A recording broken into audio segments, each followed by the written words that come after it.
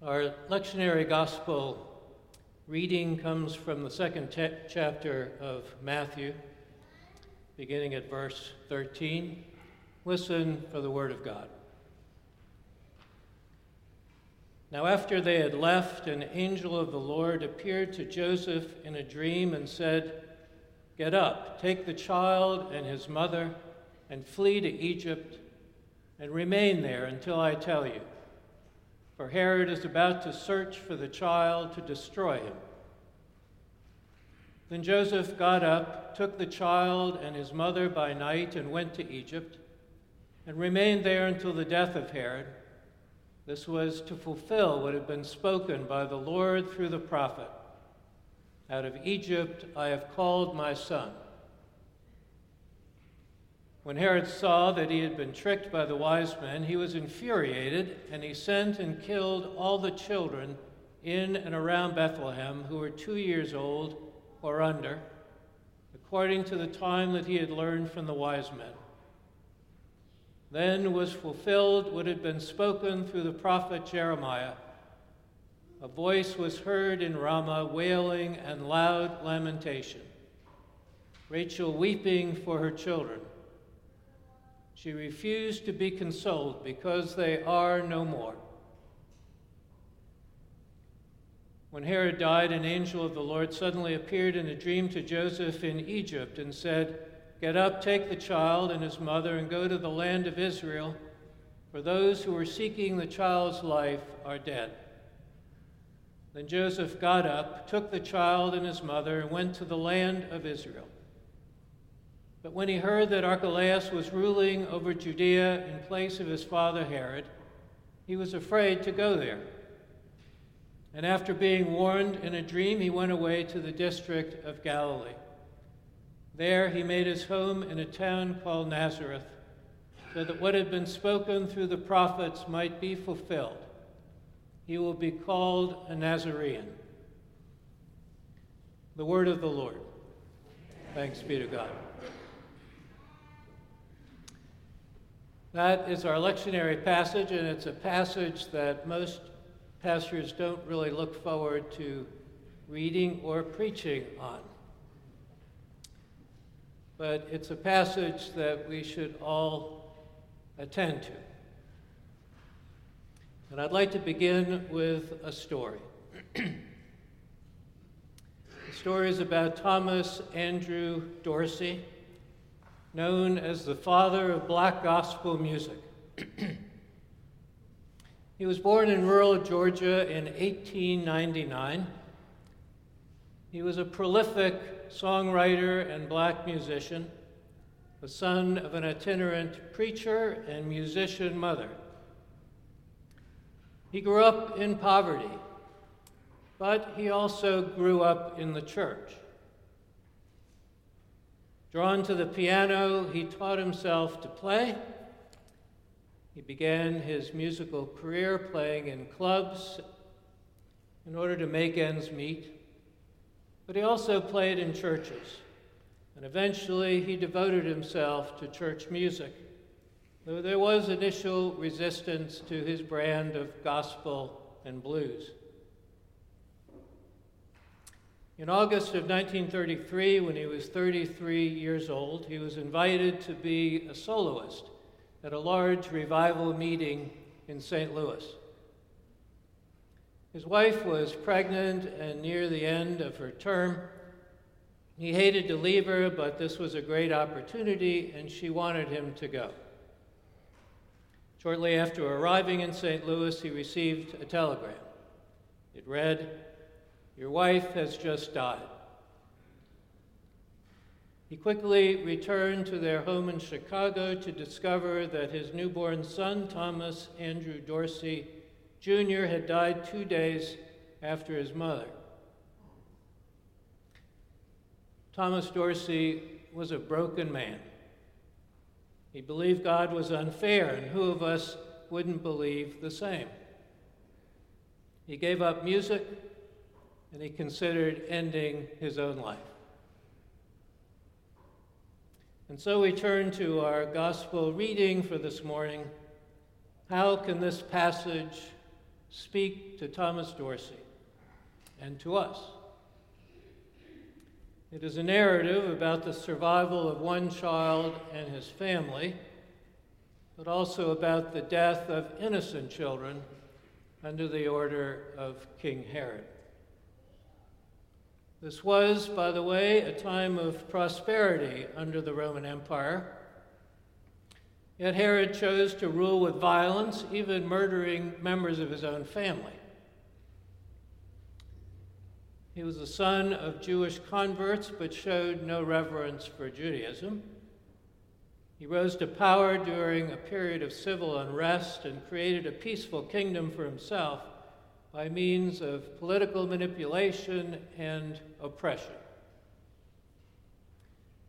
When 3 Gentile astrologers from the east came to Jerusalem asking Herod where they might find the king of the Jews, you can imagine that Herod's world was turned upside down.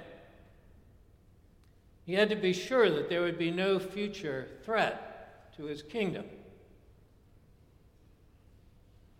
Joseph is warned in a dream to escape from Bethlehem with Mary and Jesus just before Herod's soldiers move in to murder all the males under the age of 2.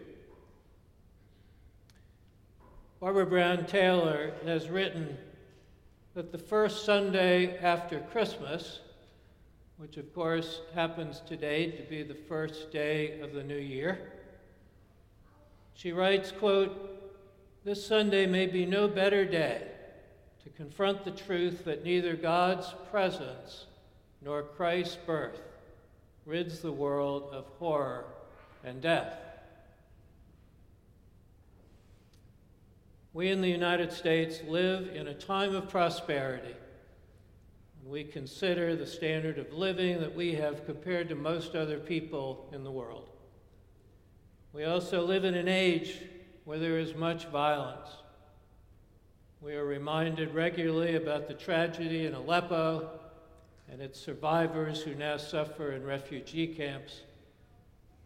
And children die daily around the world from disease, accidents, terrorism, and homicides.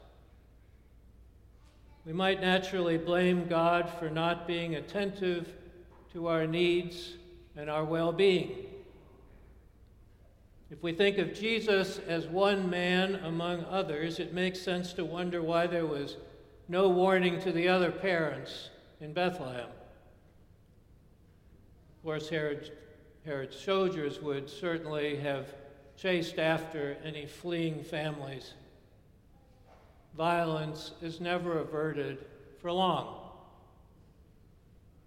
Matthew's response in the gospel to this question of evil is a confessional statement.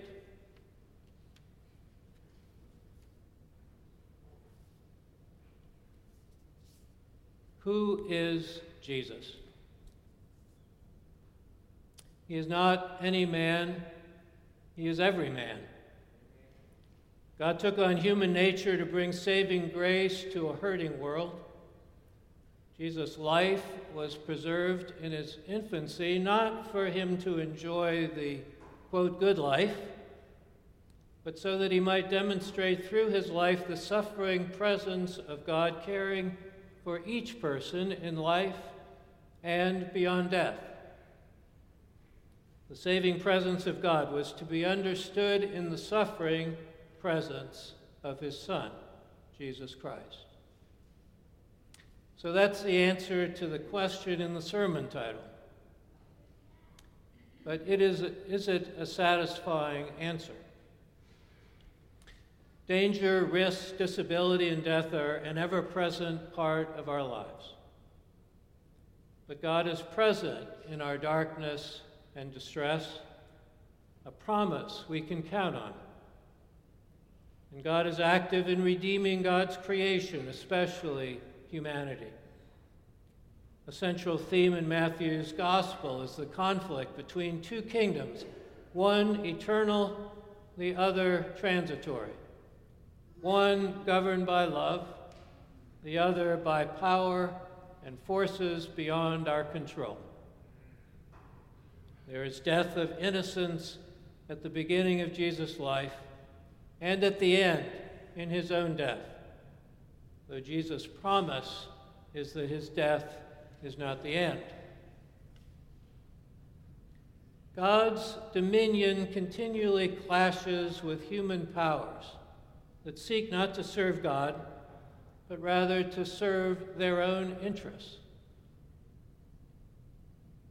This is fueled by a fear of losing control.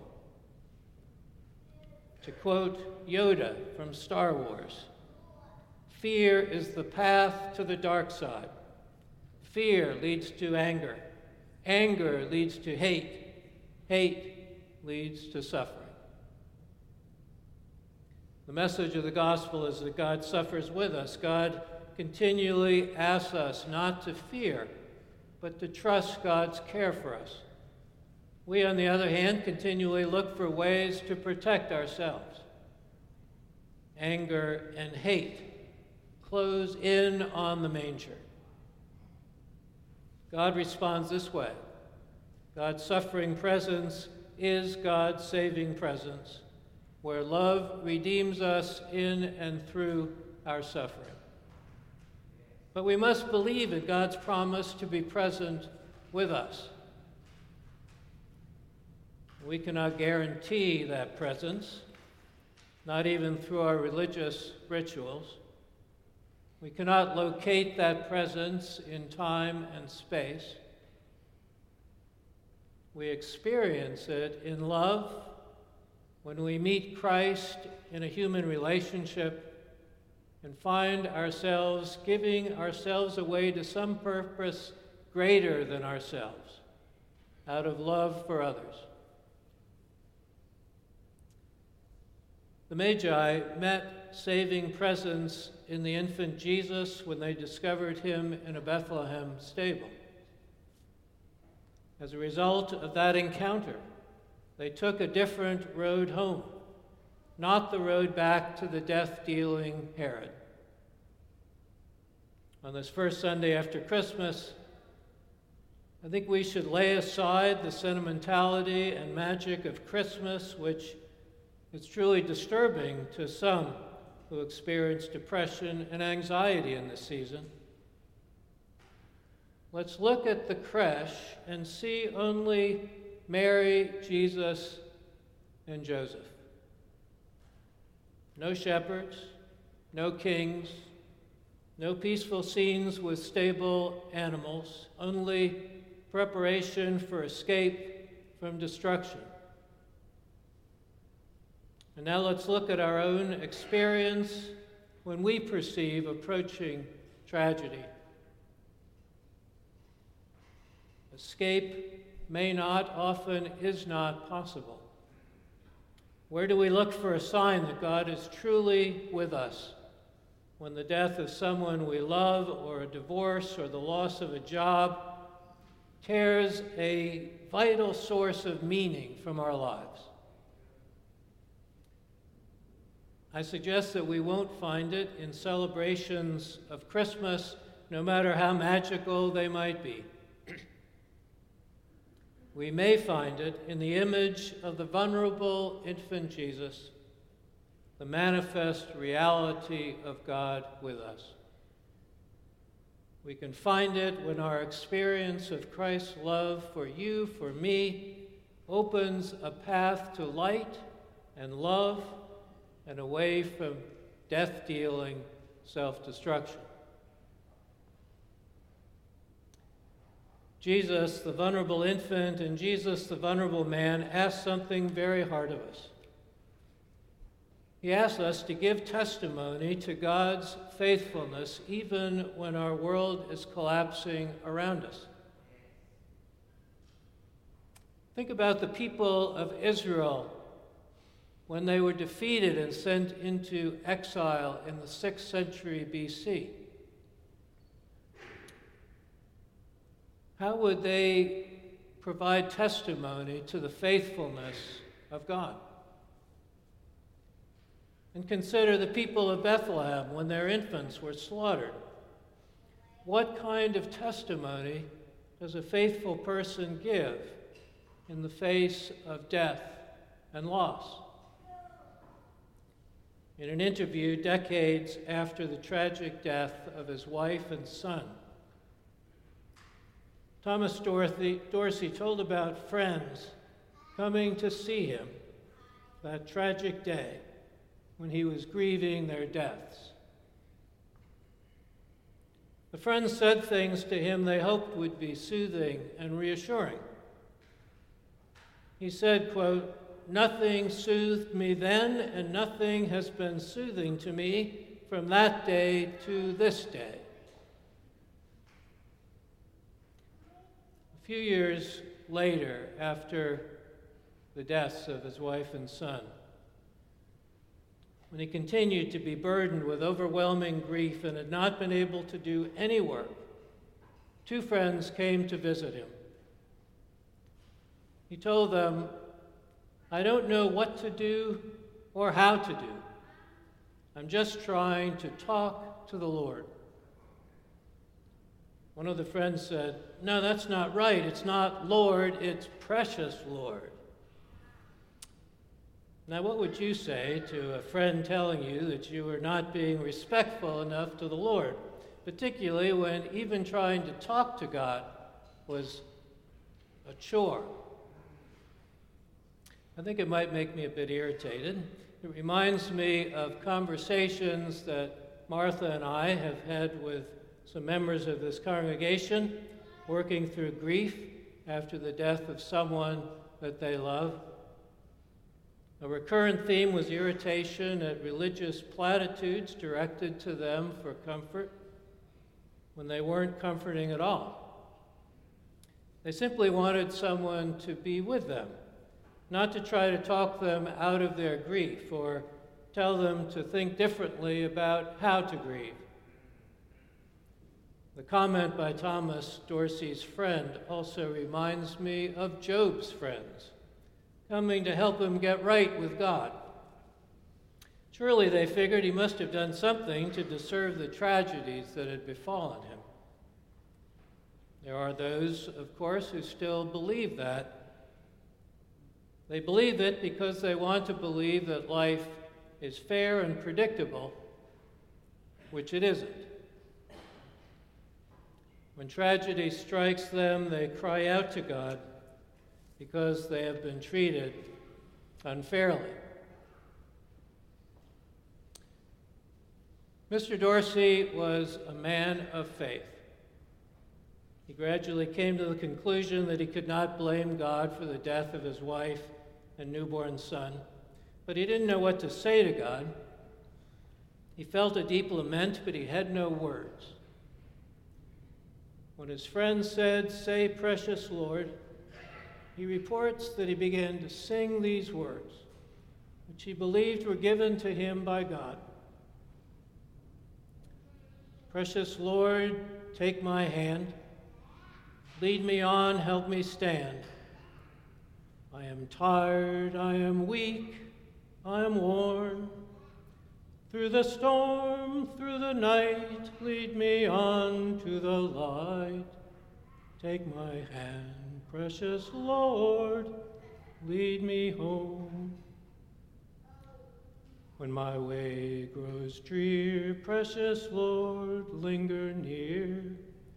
When my life is almost gone, hear my cry, hear my call.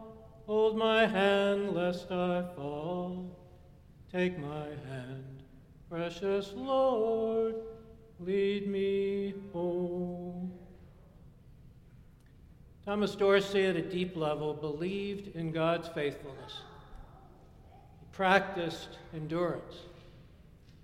I believe the presence of the Holy Spirit gave him those words from deep within his grieving soul.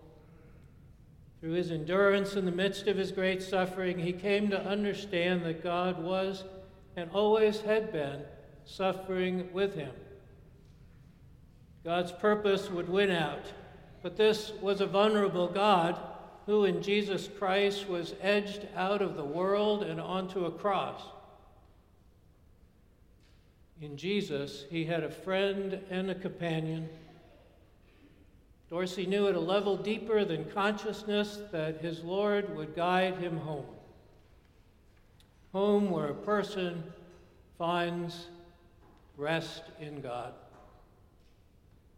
He went on to write hundreds of gospel songs, drew many into faith through the example of his own faith and his commitment to serving Christ.